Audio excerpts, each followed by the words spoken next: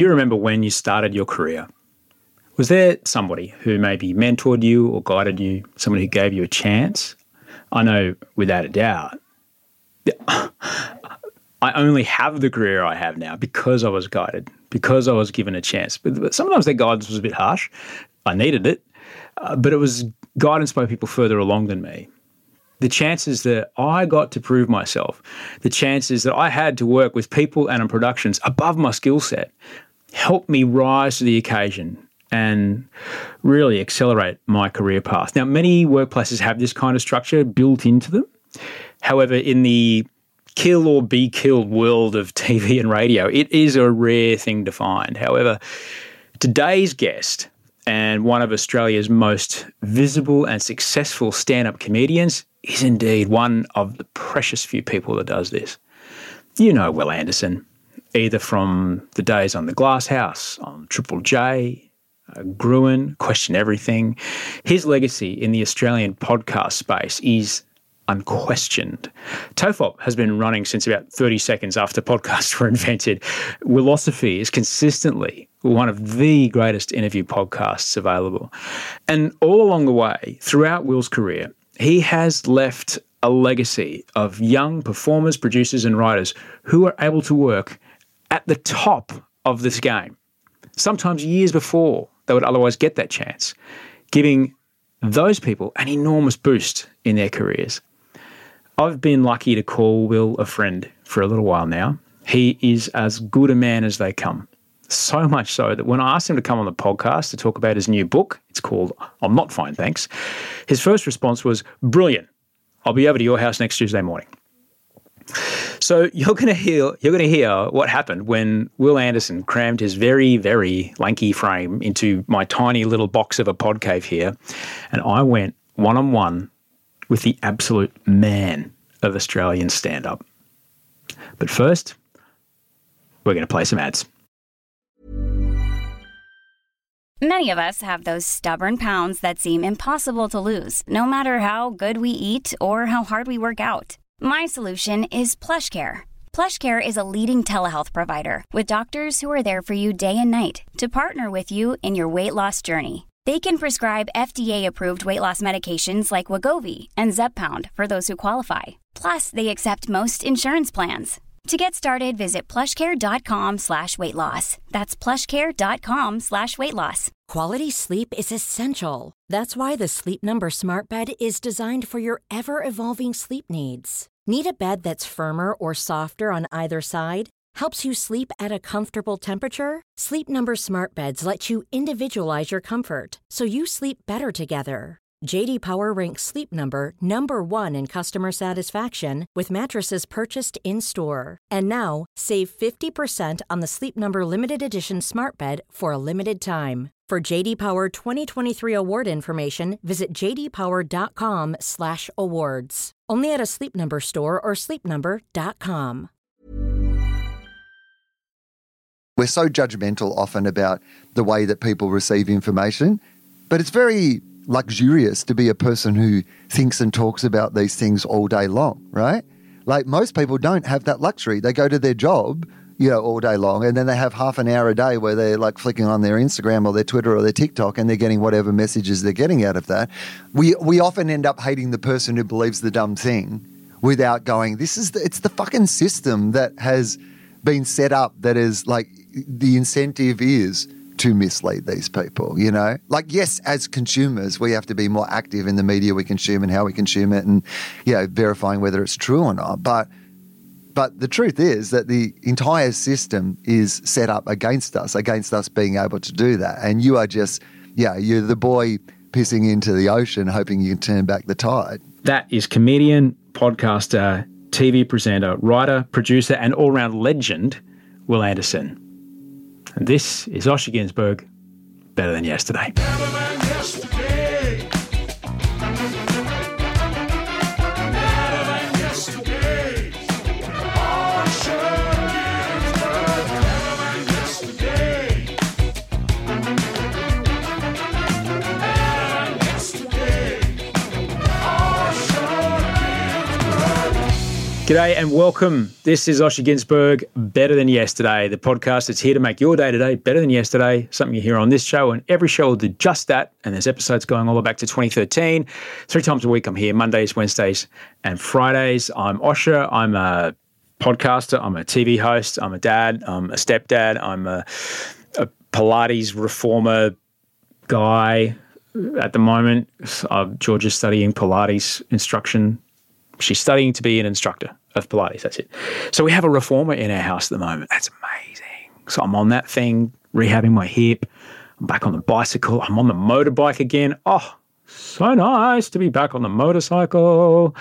And I've got a tummy full of vegan gluten-free pancakes that I just ate with my wife. Just the two of us. It's beautiful. Because I'm recording this on a day when we had time to scoot away and do that without the kids. However, you're listening to this on a Monday, and this afternoon I will be at the Bondi Bowling Club with Allegra Spender. The event is called Politics in the Pub. Bolo. I'd love to see you down there. Allegra's been on the show before. She was kind enough to come down and join us the other day at Parliament House in Canberra when I was doing some lobbying for the good of the cycling community, and she's invited me to come and do this event with her, which I'm really thrilled about because she is actually putting forward that we have a citizen jury about campaign funding, which I am well and truly a big fan of, as you know. So just a quick heads up as well, speaking of events, there are going to be tickets on sale in a few days for the live shows that we have lined up. Friday nights in Sydney from late January, and things are looking very, very good for Melbourne. It looks like we've got a spot at the Melbourne International Comedy Festival. I cannot even believe it. So watch this space. I'll let you know. There is a mailing list somewhere. I think the link is in the show notes and there's on my link tree for the mailing list if you want to be informed of that. You can also find me on Discord to chat. If you want, the link is in the show notes as well. I'm on Discord all the time. Now, look, I appreciate that over the years I've asked you to come and see me on Twitter, on Facebook, on Instagram, wherever. Well, frankly, I'm just fucking sick of the algorithms. So Discord or email it is. If you shoot me a DM on anything else, you'll get an auto response that says, hey, email me or find me on Discord. So let me tell you about my guest today. Will Anderson is a household name here in Australia. He is a stand-up comedian at his core. However, his big heart, his endless compassion and empathy make him a vital voice in our society. Everything he does, his stand-up, the books he writes, the TV he creates, the legendary podcasts he produces, they have kindness, empathy and compassion at their centre, all wrapped up in a blistering sense of humour. He's an extraordinarily smart man. He really is. And he's got more time for those who are coming up than nearly anyone that I've met. I find Will Anderson just so inspiring. I first met him when he was doing breakfast on Triple J. We both had quite long hair at the time. And I'm grateful to still call Will a friend. There was a time, I'm not going to lie, he won't mind me saying this. There was a time before I got sober when I was kind of shitty at how great a career Will Anderson had. But that is because my ego didn't want to accept that I had the career I had because I didn't put the kind of work into my career that Will put in. Simple as that. I got sober about 3 or 4 years before Will moved to Los Angeles where I was living, and he and I spent a bit of time together there. And once my ego stepped aside and I could see how his relentless work ethic had created for him this incredible life, an incredible career, I took a long, hard look at myself and fuck me, guys, I put my bloody skates on.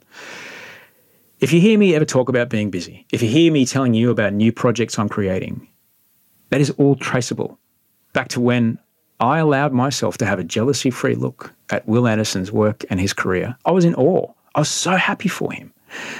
And I wanted that kind of happiness for myself. He's such a wonderful man. And if you're not listening to TOFOP, the podcast that he's been doing with Charlie Clausen for well over a decade, start at the most recent episode and work backwards until you begin to get uncomfortable. Because like any of us, Will and Charlie, look, over time, they kind of, like anybody, they grew over time, like you and me, we both grew over time. And the early episodes might even be much for Will and Charlie to listen to again. The first time I was on Willosophy, actually, I kept having to excuse myself in the middle of the record because I was taking phone calls about lining up the breakfast radio gig that I eventually did in Brisbane. Those phone calls, that I was taking that afternoon happened because I saw Will had something. I saw how he got that something, and I wanted something the same for myself. It was a beautiful moment. He was actually he was offering me commentary and encouragement from the side. Ask him about this. Make sure you get that. It was pretty dope having Will Anderson coach your radio contract negotiations, to be honest. Will is a brilliant writer. I'm grateful that he's actually put this writing together because he writes very, very well. The book's called I'm Not Fine, Thanks. It's his brand new book. It's out right now. And Will specifically instructed me to not read this book, which is uncommon for a podcast guest. He just said, no, I'll just come over and we're going to have a chat. And I'm so grateful that he did. We are lucky to have Will Anderson in our world. We're lucky to have all the people that Will Anderson has brought into our world We're lucky for all he's done for us in changing the way we look at politics, the way we look at advertising, the AFL, Batman, even Russell Crowe. Enjoy this conversation here in my house, in this very room, with Will Anderson. How are you, Will? You know what the thing is, Osh? You're better than that. When you thanks for coming over, Will. Yeah, thank you, Osh. Not many people have come over. Like, since we moved into this house, there's now 2 people that I've done a live in-person podcast with, not remotely, and it's you and Hamish Blake. Well, I don't go anywhere for anyone. So you should take this as the highest of all compliments. Mate, because I do. I am constantly saying, can I do it from home? And this is the world that we now live in. Part of it is because I'm super conscious about the fact that, I don't know if your listeners are aware of this, that COVID isn't over. It is still going. And because the world has moved on and most people aren't COVID safe anymore, they don't care about it, and I am still super conscious of it because I have a whole bunch of people who rely on me for their employment. If I get sick, it's not just that I miss my job, but 30, 40, 50 other people who rely on me weekly also are affected by that. So that's a heavy weight on my shoulders, and I try to do the right thing every day, and I'm spending about $120 a week on rats. But I just want to do everything that I can possibly do. Yeah. But I knew 2 things. I hadn't seen your new house and I wanted to come and visit you in person. And secondly, I knew that you are also, very aware and conscious of these things. We work in an industry where exactly that. There's not many other industries where, that person, like, you can sub out a surgeon, you can sub out an accountant, you can sub out an airline pilot. But the show, which is currently in production that you're on, like, if you're not in it, there's no show. Well, I'm the creator, the executive producer, and the host. So if I can't go into the office that week, it does put a little bit of a dent in production. And particularly, Question Everything, which is the show that we're doing at the moment, it's a new show, so that we're still, if it was a show like Gruen that is, 15 years into its cycle, we literally could find somebody else to sit in for a week and fill that role. But when you're still trying to be a ringmaster, and particularly that's my role on QE, is to be the ringmaster so that these newer performers, these emerging performers can have an opportunity to put a show together. Just take me out of that, both in a leadership role during the week, but also on the day of filming. Like, it really does have disastrous flow-on consequences for everybody else. So I'm trying to be as super paranoid about all those things that I possibly can be. But at the same time, I knew. I said to you this morning, I said I got up early. I did a rat. My last one I had in the house too. Yeah, all right. My precious last rat. So I'll have to go and buy some new ones. I'll tell you what, I'll give you this one. There's one left in that box. It's all yours. Mate, the next thing you've got to do. You might need that for retirement. That's like stockpiling toilet paper these days. And well, there's 2 kinds of people last Christmas. People who are like, how am I going to go on holiday? I can't get any rats. And I bought mine 6 weeks ago. Didn't you read the news? Yeah. I'm the second guy. I'm the second guy who's like, okay, that's coming. Like, it was written. It was pretty fucking clear. And eBay or Amazon, I can't remember how I bought it. It was like, or just like, what's that? We're going to need a bunch of these. And sure enough. I'm one of those people that I've always been terrible at. So when you're on a production, they would pay for my I mean, these days they pay for a driver so that I don't have to like get into a cab or an Uber, you know, again, for COVID reasons. Yes, exactly. But in the old days, I would just get in a cab or an Uber. And of course, they'd be like, keep your receipt or we'll set you up an account and you can charge work for these journeys. And I would never do that. I was just the person, I was like, that's too much and it's fine. I'm earning enough money and I'll just like pay for my transport myself. I'm not going to bother with any of these sort of things. But I will say the one thing that I do hit them up for every week is, you got any more rats? Yeah. Can you just go into my dressing room, please, and fill up my bag with rats? Oh, look, without a doubt. And this, we had to figure out how to do it, you know, because no one had ever done a production. We're making a TV show about people making out all the time. You know, there's no 1.5 meters. Yeah. You know, so we had to like, how do we possibly keep this safe? And we were kind of inventing it as we went along. We were inventing the protocols as we went along. But, you know, it's interesting you mentioned, because I'm trialing a new format next Friday night. By the time this airs, it'll have happened. It went great. Pardon? I heard it went great. Yeah. But the idea of like just fucking start, you know, and that when you're trying a new format, like Question Everything, for example, it's never been on air before, and it gets commissioned with like, we can see the idea, and I don't know if you did a pilot or not. It was like, well, okay, there's the pilot. Even if you did a pilot, it's like, there's a pilot. When we do it for real, we'll tweak this. But the tweaking keeps going until you're like season 2, season 3, and that's when you start to really build those systems where people can slot in. But the idea that something's perfect when it gets on TV, I just kind of like been really thinking about this. Like, if you wait until something's perfect, it'll never fucking go.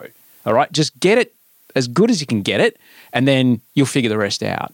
And it's just so important to just fucking start. Yeah, but it's really interesting what you say, and I've got an insight into this with the process that we went through with Question Everything. So when I envisaged the show, like when I created it, the idea was I wanted to make something. It was in the first year of COVID, the pandemic shut down, and obviously a lot of work had gone away from comedians, and I was very aware that people who were in the privileged part of the industry that I was in, I still had television jobs. I still had ways to earn a living during that time. I had ways to adapt. And I also knew that the truth of it is that if my career went away forever, like if comedy never came back after the pandemic, because at some stages there was that thought, at least that thought experiment of like, will it come back? Or at least we'll never be able to be in a room with 100 people again, ever. Will it ever happen, right? Dinner parties, over. Maybe you can be in a big theatre where they have proper, air filtration systems, and they, enforce masks and they have temperature tests. But like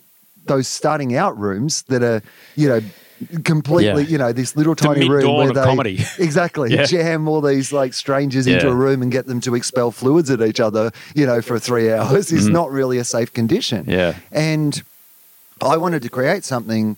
The idea was for the show to be a coming out party. I wanted to create something where these young comedians could get on TV, and I envisaged this idea we'd have this big, studio audience, and they would get to, maybe perform to more people in that audience than they were performing to in their everyday life. And, that was the idea behind the show, or at least the motivation for me putting together the show.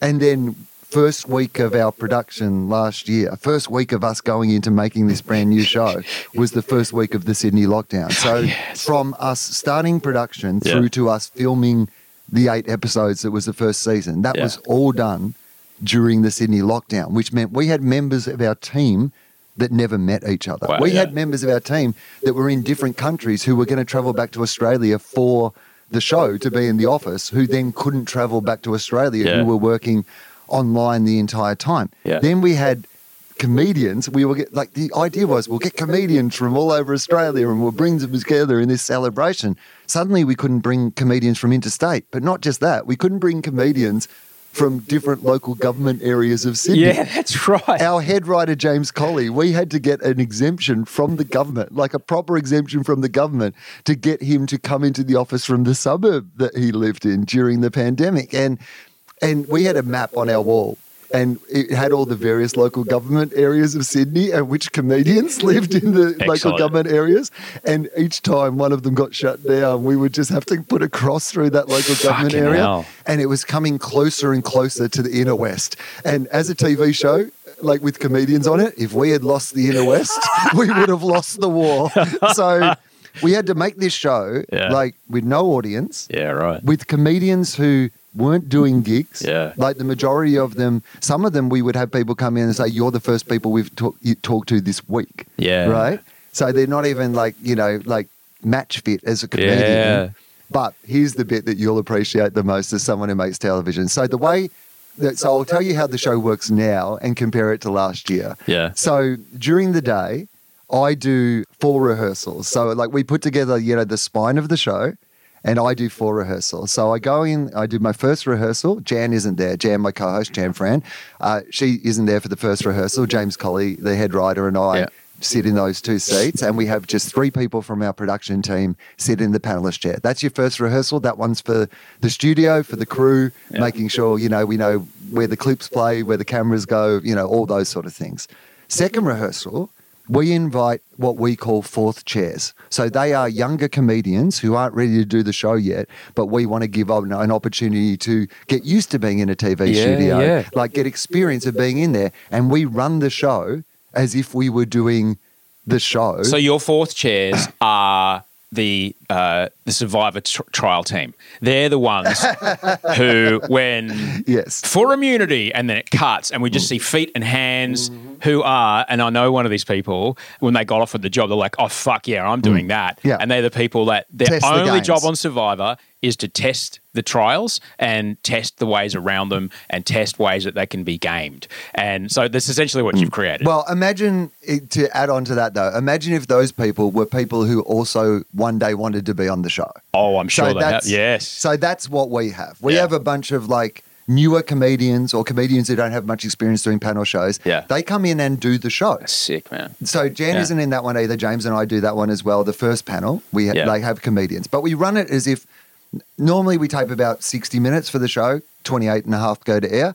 In those we run more like 40 minutes. Like it's a tighter version, but it's still run it as if we're doing the show. Gives them an experience. Third rehearsal, Jan comes in. And she, then we do a new panel of new comedians come in. So we do more fourths. More fourths. I love it. So again, the reserve bench is getting cold. There's not enough people sitting on it. So That's amazing. We're running about somewhere between 6 to 9 new comedians through the afternoon, giving them a chance to do the show. And then finally we do a rehearsal that is, we normally have a couple of our writers sit in for the final rehearsal. And so for Jan and I. So that's your day. Yeah. Fantastic. By the time I get to the night and we bring in our actual guests, I've actually done the show 4 times during the day. I've seen it played with other people. I've got to work with these new comedians. It's incredible. I love every bit of that process of the day. Yeah. Last year, what we did was, because we couldn't have anyone in, right? You can't invite anyone in because we had to work in a COVID bubble. Yeah. The only people who could come in were members of our team who were already cleared to be members of our team. Yeah. Everyone who's been tested.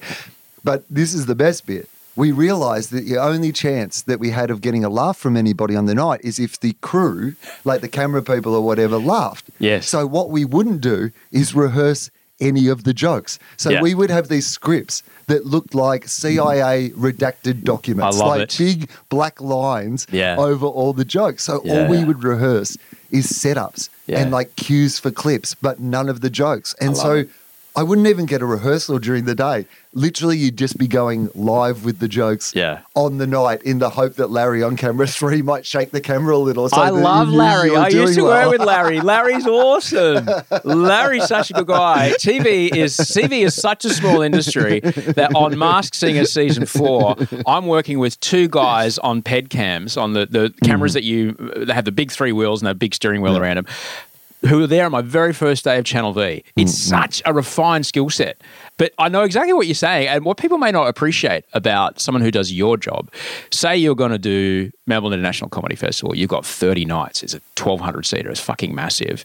You will go out for the month, 6 weeks, 8 weeks before, running those setups and punches, tweak, timing, bit more here, bit more on that word, bit more on this. And so to only have 3 goes before the night that's that's pretty cool. I mean, 3's enough. Yeah. 0 is not enough. It's not enough. But I like, as I just, cameramen are amazing and camera people are amazing. I work with some, brilliant cameramen and women over my career.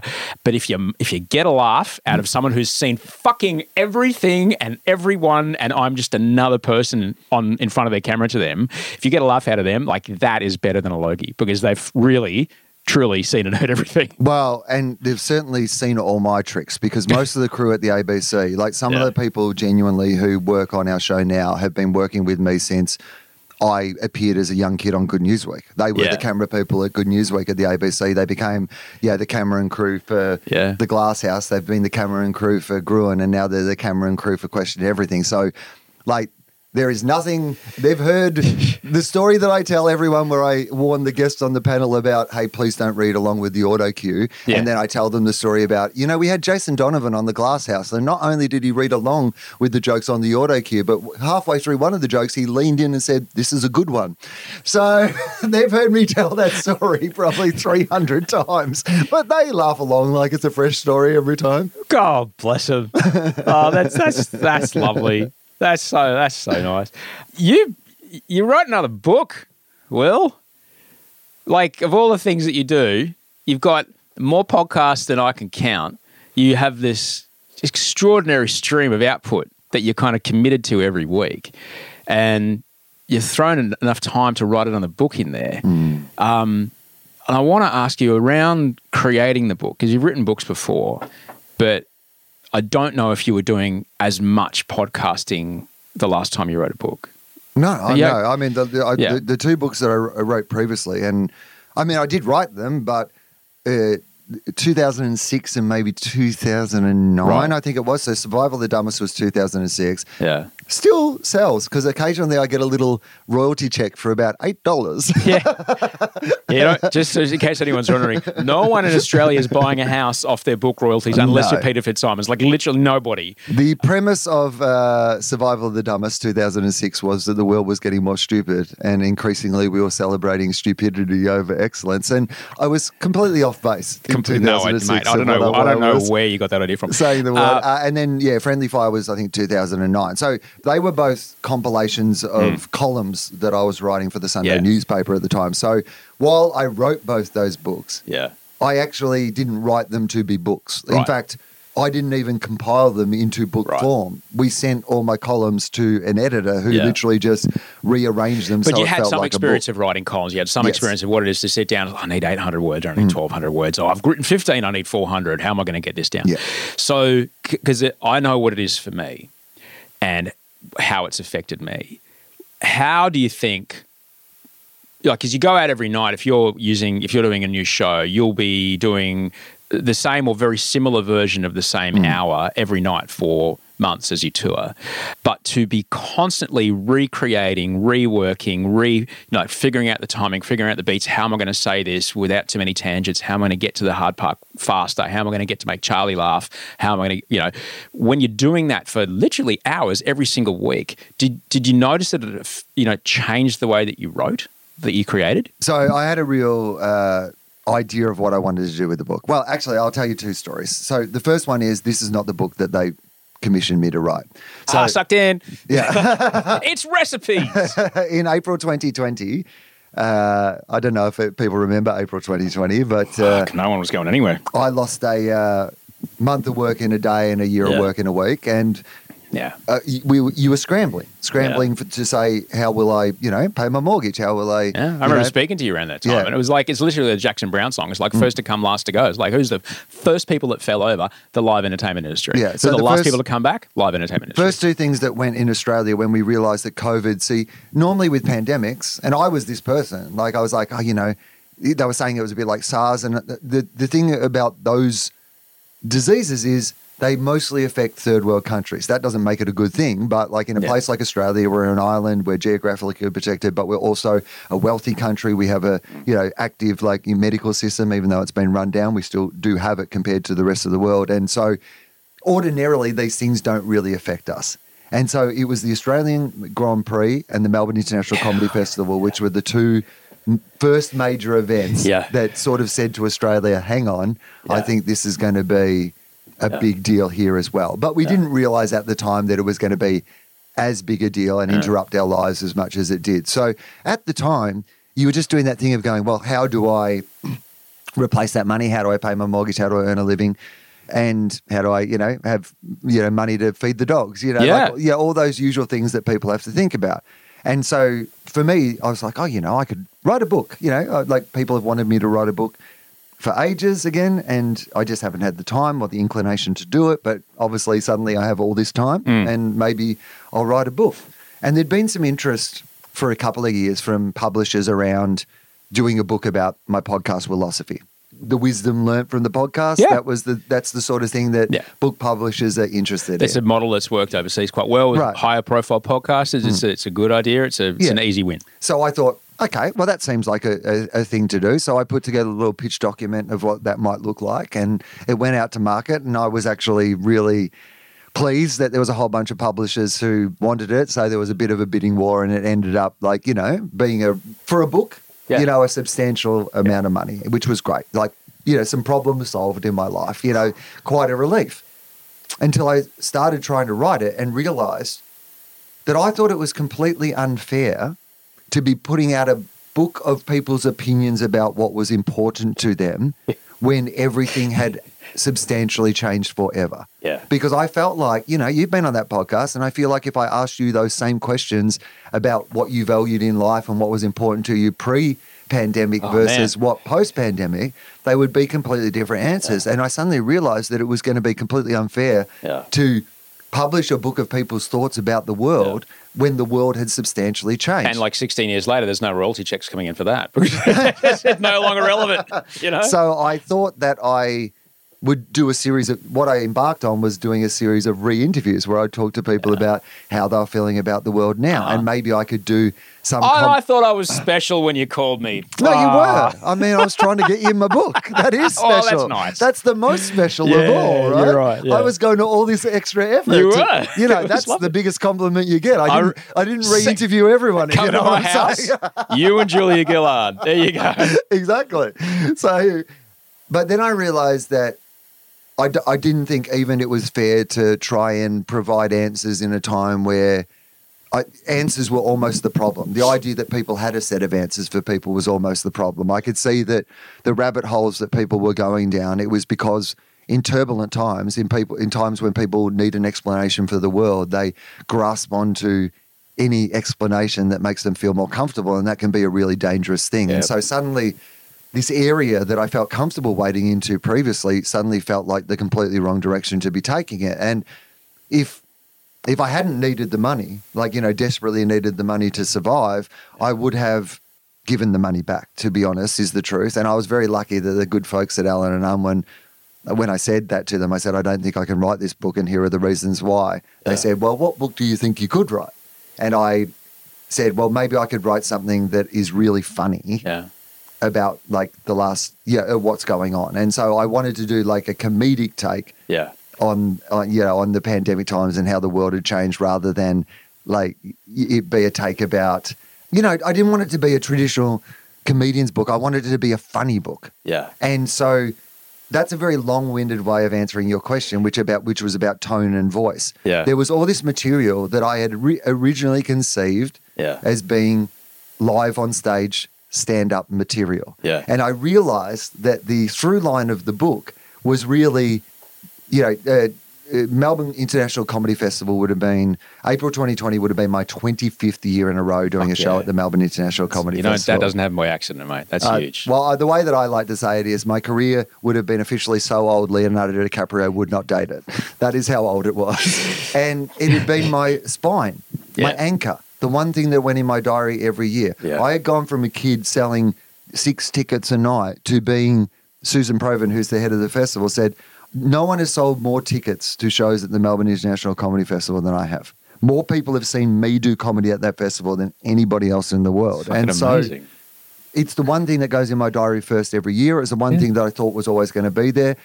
It's the thing that I thank everything else for. Everything else that I've got in my life really came from that festival and my growth in that festival. So the fact that that was the thing that went away first, I realized that was the start of the story that I wanted to tell. Yeah. And then I realized eventually as I wrote it over the couple of years that the end of the story was going to be when I finally got to go back to the festival in April 2022. And then the final chapter in the book now is about the Lismore floods that stopped me from getting back to the festival for another week, because just as I was about to get there, Oh my God. I had to cancel my first week because I got reined in with the floods. And so the narrative of the show was that, but also the book became about the journey back to that show, like the show going away and the journey back to that show. So what I wanted to do was write a book that didn't feel like a traditional comedic memoir. It has some stories about my life, but really I think what it is it's kind of an 8-hour stand-up show. Like that's what it feels like. It feels like, to me, I wrote it in the same way as I would write my stand-up. I didn't have anywhere to do my stand-up. Yeah. But one of the things I talk about in the book, and I think you'll understand this, is that I've trained my brain to every year, like look at my place in the world and the world in general, and I process that through doing my show. Yep. My show every year is really just about what's the world look like and what's my place in that world at the moment. That's all my show really is every year.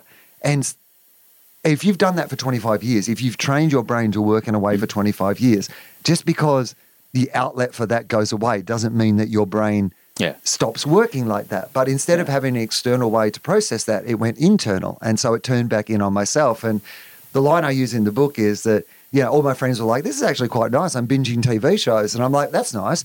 I'm binging every decision I've made in my life up until this point. And I don't like the lead character. He is very unsympathetic. He is an anti-hero. I wish they'd replace him with Adam Hills. And so I wanted to put that internal monologue. I needed to find a place to put that same thought process. And so I think the book actually has a real stand-up feel. Like I want it to feel like it's in my voice, not in my I am an author voice, but really in that this is, my comedic onstage persona voice. I did want to, and I'm glad it is that, because that's what all those thousands of people. And look, I gotta say, someone asked me the other day, it's like, if you ever don't want to host The Bachelor, man, I'll do your job. I'm like, sure, man. I would recommend 28 years of work, because they don't accidentally give those jobs to anyone. And I'm not trying to big myself up. Like the only reason that you are that person is because you've dedicated your life, dedicated the way you process the world and have a workflow. And as much as you like to joke about how like I never do this or I'm late for that or whatever, you work fucking hard. Like that's what an hour of stand-up is, like 10, 15,000 really finely crafted, toned words. No, I'd say an hour of stand-up is about 7,000 to 8,000 words. 7,000 to 8,000 Sorry, there's a lot of pause for laughter in that. a lot of hold for laughs. I can tell you the numbers. It's about 7,000 to 8,000 words. It'll give me 60 to 70 minutes. But there's not one accidental word in there. That's the thing. Every single fucking syllable. And the book's about 70,000 words. Yeah. So it's a lot more. Yeah. And it's written in the same... it's that fast. Style. Yeah, it's as many jokes. Like there's almost a joke in every paragraph. Like real joke. It's hard when you think about it. Like what the maths are. Like if you get a chortle every 8 to 10 seconds, and you get a big house laugh every 30 to 45, you're okay. Yeah, and that is hard. That old expression, "He's a real laugh a minute." That's a terrible show. If you only get a laugh every minute, you've got to get more than a laugh a minute. So I did want to ask you one thing, which not everyone listening will have done 25 years. Need more water? You all right? No, I'm good. No, and how's that coffee? Is it okay? Yeah, it's great. Well, look, as someone who's a sober vegan celiac, like I'm the most fucking boring person there is. Audrey, bless her heart, a couple of years back for Christmas, bought us that coffee machine. It's like having a 1100cc Ducati in your kitchen. It's Italian. It's amazing. Yeah, it's good. And it provides the caffeine molecule, delivers it proper. I can say this now in the safety of this safe space that we have found ourselves in. But so I got up this morning and I had my traditional now I've got just a coffee pod machine, but the pods come from a particular cafe in Melbourne that has great coffee that I like. So I get mine sent from Melbourne too. Don't worry. So anyway, I had those. And then I was like, it's coming over to your house. And I was like, oh, that's great. I have to go past the actual coffee shop that I like to go, the nice coffee shop. It's a little bit out of the way, but it was on the way to your place. So I thought I'll stop in there. And then when I got here and you offered me a coffee, I was like, look, I have had a lot of coffee already, but I can't go past. Like, I know Osh is very proud of his coffee, and I've got to like at least have one. And you're right to be proud of it. It is delicious. I'm Walter fucking White. I don't know if you saw me weigh the beans. Like I weigh the beans. I refine the grind. There's a thing in that, like, not everyone's going to be doing a Melbourne National Comedy Festival. Not everyone's going to be writing a book. However, there's something you mentioned before, which I'd really like to hear how you do it. You had committed to a massive fucking company who'd probably paid you a healthy advance. And the fact is, in Australia, you're really lucky if you earn back your advance. If you end up ever getting a royalty check, you're really lucky. I mean, I was even terrified the other day because, you just hear from people, oh, I sold out my first run. And people go, how many was that? And there was like 5,000 copies or whatever. And that's like a bestseller. Yeah. And when they told me how many of mine they'd printed as a first run, like, do you know what I mean? Like, I was like, oh, you think this is going to go really well. I hope it does. Yeah. Got some work to do there, Will. But you had to call up this massive publisher that had probably been through, you are Will Anderson, and yet there was still a meeting about, okay, which slots how are we going to put the pre-Christmas books out? We're going to, they're like a business, they're like anybody, like who's going to go? It's like a playlist. And so people have all approved this big payment. And then you had to call them. Tell me about making those kind of calls. You probably had to do it before when you've had to cancel shows or you've had to call a promoter who's really heavily invested, like they've put a lot of money out to secure a venue and you've had to go, mate, I just can't do it. When you have those kind of conversations, those kind of difficult conversations with someone you've committed to, how do you play it? Have you gotten better at it? I mean, I haven't had to do a lot of it, is actually the real answer, because it takes a lot for me to not fulfill a commitment. Yeah. Like, it has to be exceptional circumstances. Yeah. And what I found in my life is that if it is exceptional circumstances, people are incredibly understanding. Yeah. So, in this case, there was a very good and compelling reason why I couldn't do what I'd originally agreed to do, and they understood that. And, there's even a point in the future where, like, I mean, this is how I work. They were so understanding. And they I think they really like this new book. Like they have more confidence in it than I do, really. Like when I delivered it, I wasn't really sure whether I thought it was good or not. In fact, I, for a long while, was kind of convinced that it wasn't any good.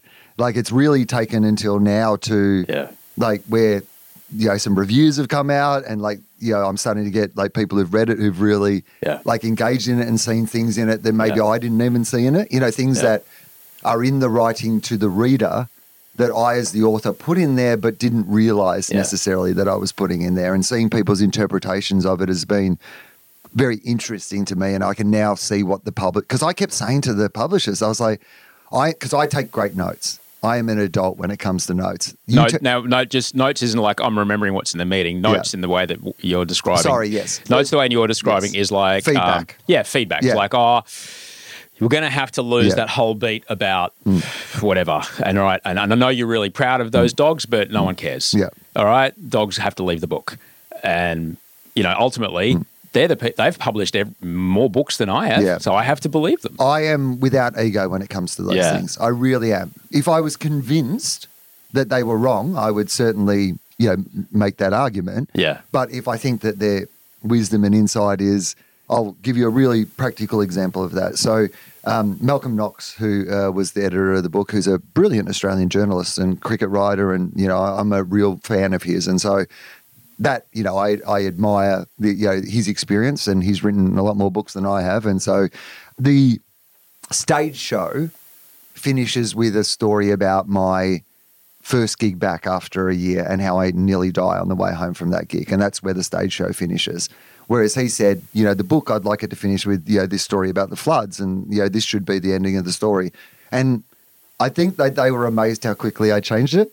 All right. I think they were amazed. He goes, I think this would work better. And I was like, I reckon you're right. You know more about books. That does seem to work better. Yeah. Yep, let's flip that around. Let's do this. Like, I crave, like, someone who knows more about, like I said, I've never really written a book. This is as close to me writing something that was intended to be a book. Yeah. The other things were intended to be weekly columns that were compiled into a book. This was at least meant to be a story where it was a book. And I said to them several times, I said, honestly, if there's anything else here that you want to change or you think's not working, just tell me and I'll try to fix it. And so it took me a while when they were saying, no, we like it. We're excited about Yeah. it, for me to actually believe that was true, Yeah. to trust that they, I guess, hopefully know what they're talking about. You mentioned something that I did not figure out until I had to get sober, and that was before I got sober. I was just I'm still full of ego. Let's not fucking joke. I'm fucking a selfish, egotistical fuck, and I have to arm wrestle it every day. However, before I got sober, I would take any kind of notes or guidance from the people I was working with on television as like the most harsh criticism, and like you'd think I'm a fucking piece of shit. And that's how I reacted in those meetings, those air checks that you have in radio or notes from the network or whatever. I would do what they said, but it would destroy me. And then it was only when I got like unemployed, divorced, paying rent out of my savings in a foreign country. I'm 40, and I'm like, okay, so my ideas of the best way to play this have not worked. This is my best thinking has got me here. I might need other people's ideas, and how my life changed once I started going, look, I'm good at all this thing. I know I'm good at it. I have enough self-worth now to understand I'm good at this bit. But as far as that, I don't know what to do. So I'll just do what you tell me and trust that you want the best for me. And once I started doing that, what do you know? Life got fucking amazing. And in the same way that, when Rick Rubin says to you, no, we're going to record the drums over there because they sound a lot better, you don't go, no, Rick Rubin, what do you know? I'm a drummer. I know what to do. He's Rick fucking Rubin. All right. You do what the producer tells you. He's not trying to rewrite the song for you. No, but the opposite is also true. I was thinking about this. I was asked about this recently, and so it's top of my mind. But I have always been very project driven. So I will bring to the table in Gruen something different to I bring to the table in Question Everything, something different to the table that I bring in like other projects, because I am a bit egoless in regard to those things. I will do whatever it takes to serve the project best. But that sometimes means that like you will have, I remember when we first started doing Gruen, that there were like discussions with Andrew Denton, who was like my hero, my mentor, like a guy who I had, like, and a genius, and a guy who I got into the industry because I watched his TV shows when I was 12, 13, 14. That's amazing. And now I'm working, with him on this show. Yeah. And we would have arguments where I would say, no, I am not wearing an earpiece. I don't think that's good for the show. No, we're not going to run tweets at the bottom of the show. I don't think that's good for the show. And to be able to have those moments where I didn't acquiesce to them because I had a sense that for the show, to serve the show best, these things weren't going to serve the show. So in those moments, I am absolutely willing to have those arguments, even if I bet all the other people in the room at the time were like, who are you to be, telling Andrew Denton what you think? And I was like, I'm not telling him for my ego. None of these things, tweets don't serve my ego. Earpiece doesn't serve my ego. These aren't things that I'm saying because like they serve me. Yeah. These are things I'm saying because I think I am making good decisions on behalf of the show. And so I've got to be willing to do that. Yeah. But if I'm in an area where I don't have that confidence or that expertise and somebody else does and they're willing to give me guidance, then I am very good at, taking those notes and listening to those things. So I can be both. Like I'm not one or the other. I say that you just described two very different things, though, and I absolutely agree with you when it comes to a project that I am, like my podcast, for example, or the podcast I did with Charlie. Thanks for lending him out, or any writing or whatever that I do. If I have a clear or like shows, there's like two shows that I've got kind of out in the world right now. When it comes to holding a creative vision, I'll absolutely do that. I will hear, so what are some other, this is my vision for it. If you don't want this, how can we keep that vision? And I'm happy to do it whatever way you want. So we want to show a picture. Do we want to show it as a full frame? Do we want to show it as a green screen behind me? Am I holding up a picture frame? Like, I don't care how we do it, but we need to have a picture there. This is vital. If you say no picture, then that is not the show. I will absolutely fight for those things. But when it comes to, you took a minute and a half to get to, yes, it was a really great story about your dog, but we're just going to need to get that question faster. Like, yeah, you're right, sorry. So I have two people that I work with really closely in the executive producer, like on both on Gruen and on QE. And they are a fellow by the name of Nick Murray, who is very forthright in his opinions, Yeah. and a woman called Polly Connolly, who is one of the Incredible legend. legend of Australian TV. And, she's been my confident and like collaborator for a very long time, and she was Andrew's previous to that.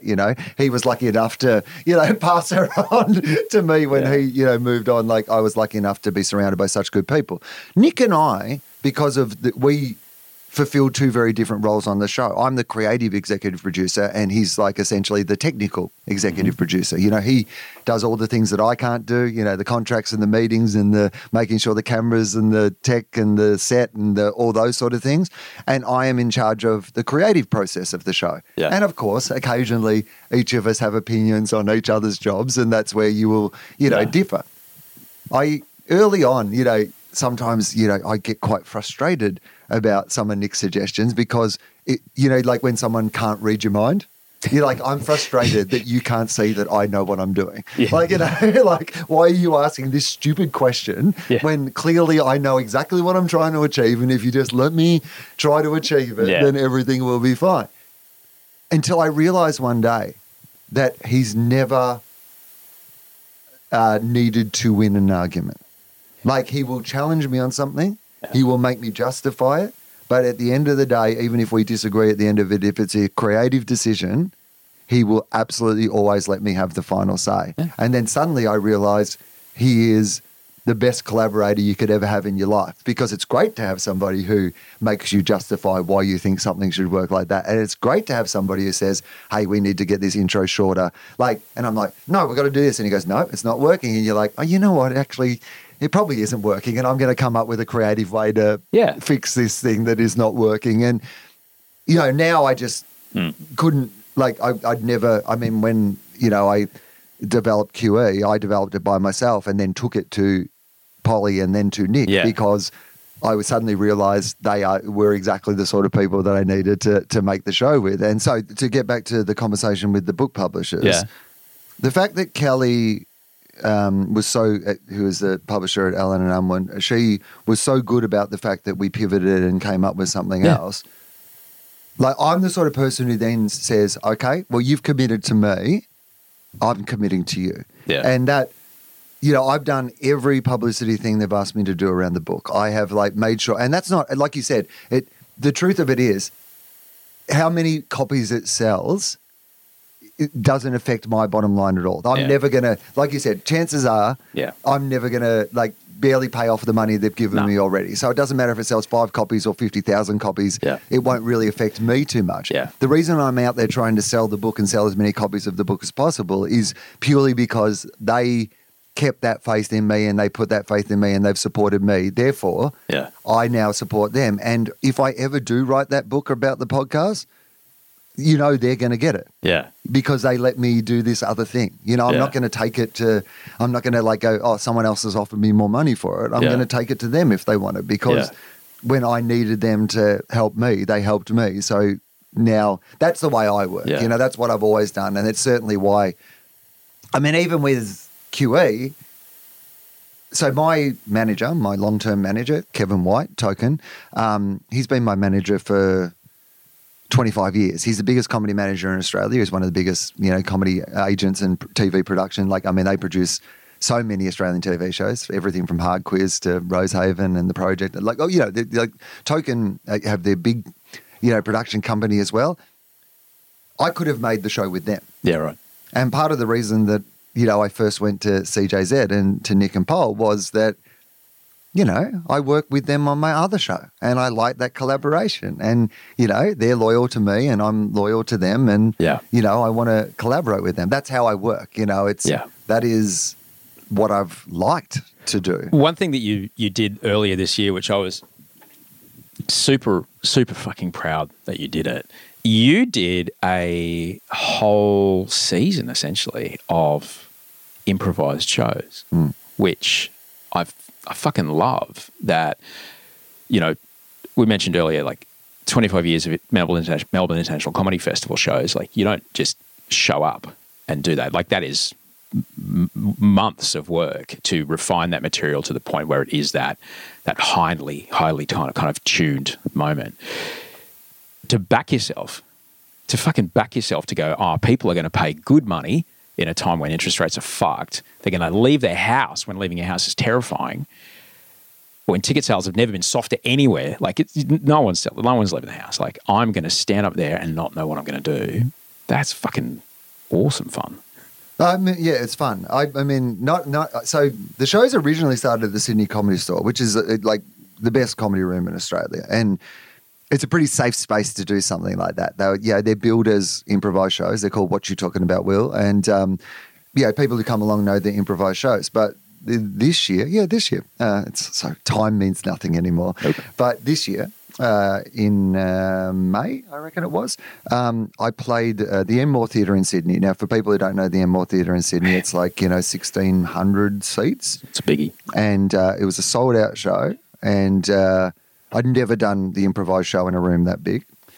And, it's a 90-minute show. Fucking hell. Well, the line I always use, it's the only thing that I say that is the same in each of the shows, is I promise you an hour of quality material no matter how long it takes. And, but realistically, you need all 90 minutes. You need 85 minutes of it to be really good. Yeah. And you need 5 minutes of it to be you digging your way out of holes. Because there is a point where if it's too good, people don't appreciate how hard it is. Like, occasionally you need something to go wrong for people to realise that, oh, hang on, the tightrope walker needs to wobble a little for people to understand that it's something dangerous is really happening. Yeah. And so I started doing them early on with, they were really trial shows. It was part of my process of developing material. And so I would go in with, not with material, but with like an idea of, I want to talk about whatever. Like, I've learned how to play guitar. I want to talk about that, right? I have not, but like, just as an example of something. But eventually what I discovered was that the shows wouldn't really work for that. Like, trial shows need to be trial shows for material.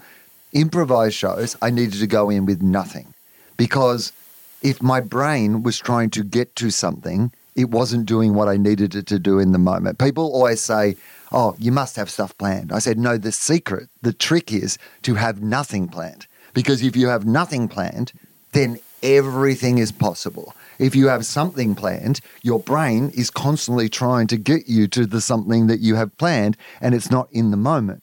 Like, these improvised shows are the ultimate mindfulness, because you have to 100% be in the moment. You have to acknowledge what the audience is thinking and feeling. And so often the reaction that you're getting on stage, the laugh, isn't necessarily even coming from the line itself, but the audience's reaction to the line and how you react to their reaction. Like, you're having a really organic conversation. Like, we're all in this it's together. It's a collaborative This experience. is all happening right now. Yeah. And actually collaborative, because often I'm speaking to people in the audience, and that's where the material is coming from. So people know that it is being made up on the spot. There is no way that it couldn't be anything but made up on the spot. I can't afford to plant 20 people in the audience to give me these things. I love what you just said, because it's something that I've been thinking about a lot in the terms of anxiety or depression, or essentially what I struggle with sometimes is fear,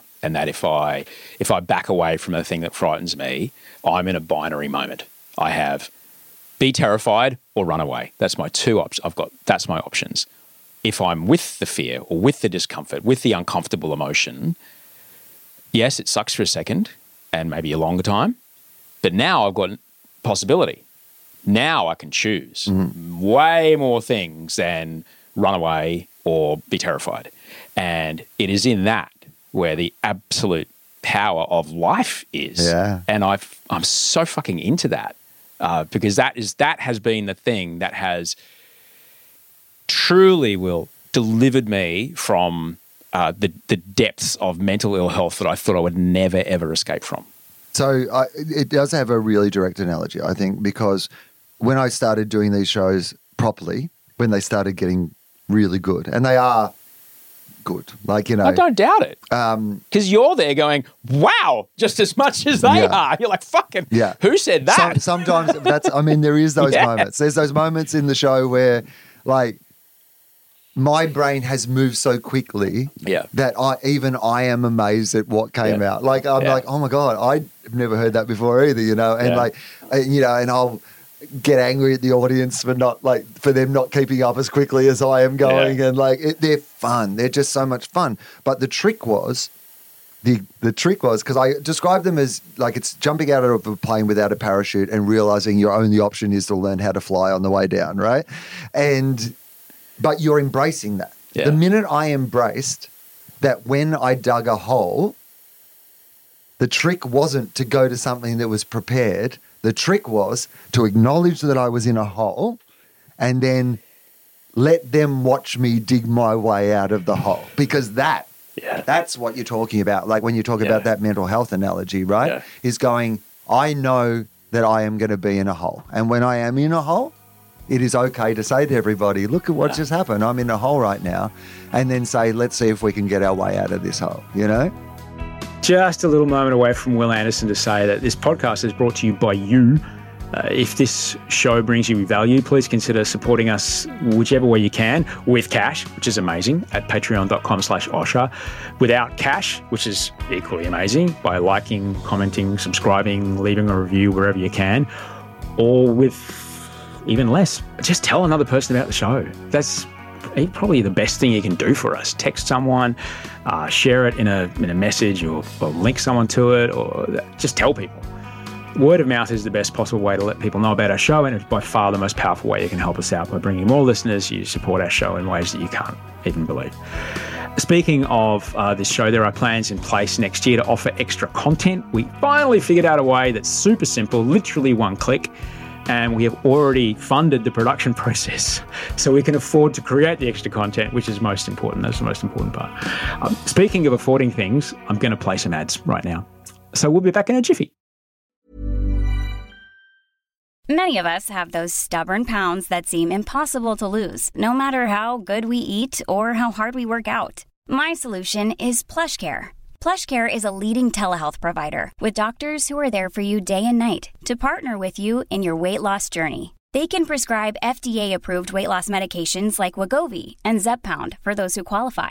Plus, they accept most insurance plans. To get started, visit plushcare.com/weightloss. That's plushcare.com/weightloss. Quality sleep is essential. That's why the Sleep Number Smart Bed is designed for your ever-evolving sleep needs. Need a bed that's firmer or softer on either side? Helps you sleep at a comfortable temperature? Sleep Number Smart Beds let you individualize your comfort so you sleep better together. J.D. Power ranks Sleep Number #1 in customer satisfaction with mattresses purchased in-store. And now, save 50% on the Sleep Number Limited Edition Smart Bed for a limited time. For J.D. Power 2023 award information, visit jdpower.com/awards. Only at a Sleep Number store or sleepnumber.com.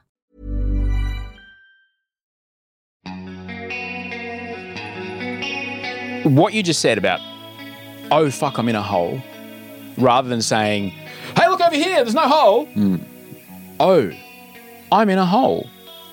Watch me as I dig myself out. To have a political system that did not penalise leaders for saying that would change the fucking world. Yet, we penalise our leaders, whoever's in charge, anyone, corporate leader, CEO, principal, we penalise anyone for acknowledging. The only people that tend to acknowledge proper mistakes are mumbly footballers who've, on Mad Tuesday, I'm sorry, brought disrespect on the club. I think what you say is absolutely right. And it's actually, funnily enough, a bit of a theme that I explore in the book, which is the idea of that we demand simple answers to complex questions, and then we get disappointed when there isn't actually a simple answer to that complex question. Can you guarantee that interest rates won't go? That's the kind of question that a politician gets asked on the campaign trail, right? Yeah. Can you guarantee this? Now, it's ridiculous to make them guarantee it because no one can guarantee it. Yeah. And then when they do guarantee it and it doesn't happen, they're like, well, look at you. You got it wrong. No child will be living in poverty by 1990. It's an ambition, Yeah. but it's not something that you can guarantee. Yeah. And then we condemn these people for, and then this is a message that we've been taught by advertising, that there are simple solutions to complex problems, but it is really something that has been the major thing during the pandemic is like, I mean, originally it was religions. Here are your simple solutions to the complex problem that is life. And as we've gone away from religions, those have been, filled by spirituality or alternative thinking or Jordan Peterson's 12 Rules for Life or whatever. The idea that there is a set of rules that if you follow those rules, then, and I understand that. When things are complex and people want explanations, they would love the idea. It's really comforting to know that someone can fix everything, that there is a simple solution, that, we talk about binaries in terms of sex, sexuality and gender all the time. Like non-binary is a term we hear all the time in regard to those things. But non-binary is what the entire world should be in regard to our thinking. Like things are not traditionally black or white. They are various shades of grey. And when we go into things expecting them to be, like, I mean, the COVID discussion, that's what it came down to so often. Like on both sides, really, there was this idea of like that there was an all or nothing approach, that one thing was, that complete lockdown was a solution without complications, or that like everybody being out and about and not wearing masks or, not taking vaccines neither of those things are true, right? No. The idea that we're now retrospectively judging lockdowns because there were other complications of lockdowns, yes, of course there are. Taking kids out of school and not letting them see their friends and all those things, they were always going to be complications of it. You were taking a risk and reward scenario at the time about whether doing one thing outweighed the effects of the other thing. And a lot of people were guessing. They were using the best information they had at the time. Oh, they told us at the start that it was, you shouldn't touch metal and blah, blah, blah. They got it wrong. Yeah, they got it wrong because the information they had at the time was indicating that was the case. And when they had more information, they changed their mind. You can't trust them. They didn't change their mind. They got more information. And then with that information, they were able to give you a more accurate answer of what it might be. Oh, the vaccines didn't work in the way they said they were going to work. Well, that's not even true, by the way. Yeah. They never claimed what you're saying that they claimed, but the disease has changed. Yeah. So the vaccines need to change and the effect of them changes as well. All these things are very complicated. None of them are binary. None of them are black or white. And you see this in most political decisions. The idea that politicians get accused of, he backflipped. Good. If there's a good reason for the backflip, if more information has come in. In Australia at the moment, there's a debate over these, what they call the stage 3 tax cuts. And for people who are listening who aren't from Australia, that is basically the previous government proposed to give a whole bunch of tax cuts to the wealthiest people in society. And obviously, since then, the government has changed, but the government that has come in basically said that they were still going to implement those tax cuts. They're not meant to come in again for another year still, but the economic conditions have changed substantially and there is pressure on that government to do away with those tax cuts. Like it's not the time to give that money to the richest in society. It's time to support the poorest in society in that regard. So you know that the government doesn't want to do it because they don't want to be accused of backflipping, of breaking a promise. But to me, doing the right thing, the conditions have changed. You are making a decision that is more appropriate for and yet we get caught in this idea of that's a backflip. You said one thing and now you're saying something, we can't trust you anymore. Yeah. That's ridiculous to me. You should be able to trust them more because they are now looking at the new conditions and making a better decision for those conditions. So I agree with you entirely. The idea that you can acknowledge that, we weren't in a hole before. But guess what? I'm in a hole now. Yeah. And we've got to dig our way out of the hole. This is how I'm going to dig my way out of the hole. All we've got is shovels. Yeah. We're going to have to invent ladders, and I'm going to have to get enough people together to invent and then convince you that using a ladder is the best way that we can do this. Because we know what shovels do, and shovels just get us further, and we don't want to be in a hole. So come with me, guys, because it's not going to change from the top. It'll only change when the community go, okay, well, we will reward you by voting you back in. That's the only, at the moment, that's our political system. Unfortunately, that's how the conversation works. Once every 3 years, we get to have a say. That is the only way that the community will work. Do I have hope that it'll happen? No. But it'd be nice. You But know? we've also got to stop believing. We have a responsibility as consumers to stop believing that there are simple answers to complex problems. But unfortunately, I don't think we are going to do that. I think it's intrinsic to us that, like, as human beings, that we crave simple answers to complex problems. So it's a chicken or the egg thing, isn't it? In regard to, sorry, that's probably offensive to a vegan. It's a Mate, I don't know if you met my wife upstairs, and anyone from the Pacific Islands, they are the technical opposite of a vegan. Like, does it move? We'll eat it. We don't, our agricultural system is very, very reliant on weather, and fuck me, didn't that last storm take everything out? So hello, But I do think that, there is an element of don't hate the player, hate the game. Yeah. Like, the game is rigged against us. Yeah. We have, particularly in this modern world of like information and technology, you have powerful algorithms. Like, advertising companies and like internet companies, social media companies employ more psychologists than are out in the wild in the rest of society. So the dice is stacked against us. All the best minds in the world are working together to subtly manipulate us into making decisions, and we are just a solo person. So often, and particularly, like I talk a lot about conspiracy theories and how people get sucked down rabbit holes in the book, and I have a lot of empathy for that because you're just one person, and a lot of people don't realize that if you click on one video, then people will say, well, my entire Facebook feed says that Dr. Fauci caused COVID or whatever it might be. Yeah. And you're like, because you clicked on a couple of videos and you let something roll through, and then suddenly the algorithm started serving you more and more of the same stuff. And yes, like in your world, if you're not somebody like me who, reads about these things and consumes media all day long, questions everything, tries to pick it apart, then, in the 2 hours a day you have, we're so judgmental often about the way that people receive information. Yeah. But it's very luxurious to be a person who thinks and talks about these things all day long, right? Yeah. Like, most people don't have that luxury. They go to their job, all day long, and then they have half an hour a day where they're like flicking on their Instagram or their Twitter or their TikTok, and they're getting whatever messages they're getting out of that. Yeah. And they form their opinion about the world based on, what they're seeing and what they're being fed. And they're not thinking, oh, I'm being fed, a particular view of the world through an algorithm that wants me to spend more time online, because that's all it is. Yeah. These social media companies are set up to get you to spend more time on the social media company. Their entire business model is, how can I get you to spend more time watching this video, reading this article? So the way they do that is they identify what they believe you are most interested in and present it in the most provocative fashion to get you to read it. And so, of course, if you're only being served those headlines or those click-throughs, that want to sensationalize things, and you're not reading the article, you're just flicking through, you don't know that your opinion is being subtly adjusted day by day to the point where you are more likely to believe that thing that is not true. So we often end up hating the person who believes the dumb thing without going, it's the fucking system that has been set up, that is like, the incentive is to mislead these people, you know? Like, yes, as consumers, we have to be more active in the media we consume and how we consume it, and, verifying whether it's true or not. But the truth is that the entire system is set up against us being able to do that. And you are just, you're the boy pissing into the ocean hoping you can turn back the tide.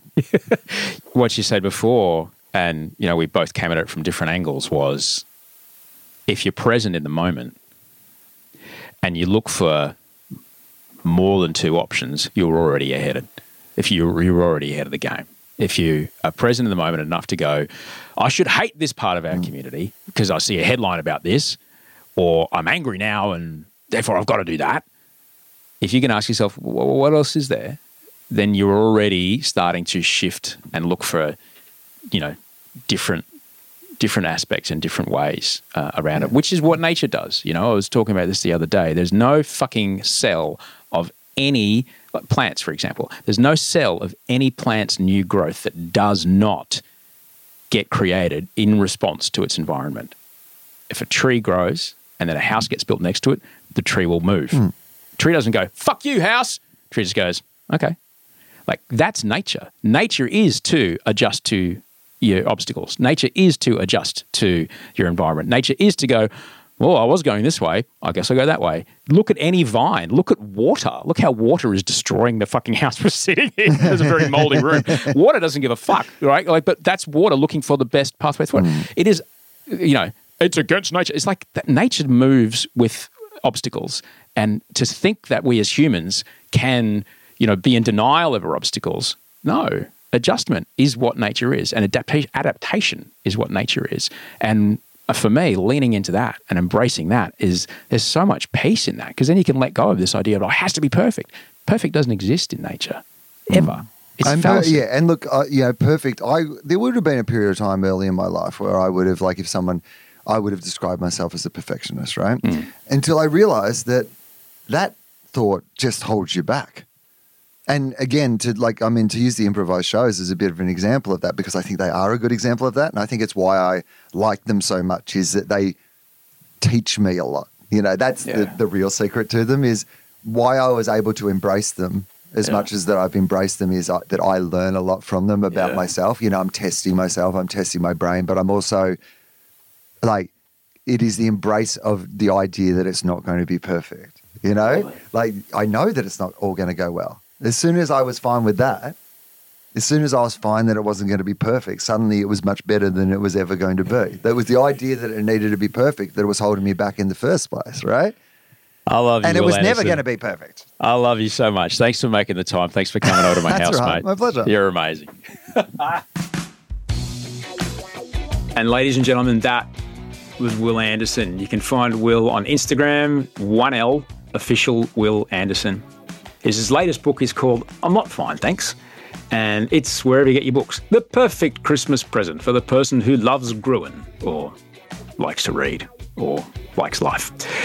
If you're in Sydney, I'll see you this afternoon at the Bondi Bowling Club with Allegra Spender, Politics in the Pub Bolo. I think it kicks off at 6 p.m. You can find all the stuff on Allegra's website. Keep your eyes out for ticket links. Those shows in Sydney and Melbourne hopefully will be on sale before the end of this week or the start of next week. Got a jet. It's the first weekend of December, which means we are now going to put up our Christmas tree. Happy trails. I'll see you Wednesday. Thank you very much to everyone that helped me make the show. Thanks to Bree Steele on research.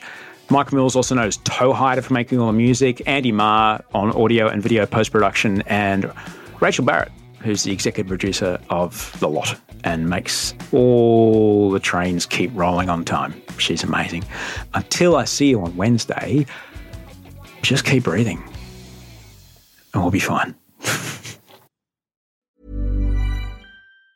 Planning for your next trip? Elevate your travel style with Quince. Quince has all the jet-setting essentials you'll want for your next getaway, like European linen, premium luggage options, buttery soft Italian leather bags, and so much more. And it's all priced at 50 to 80% less than similar brands. Plus, Quince only works with factories that use safe and ethical manufacturing practices. Pack your bags with high-quality essentials you'll be wearing for vacations to come with Quince. Go to quince.com/trip for free shipping and 365-day returns.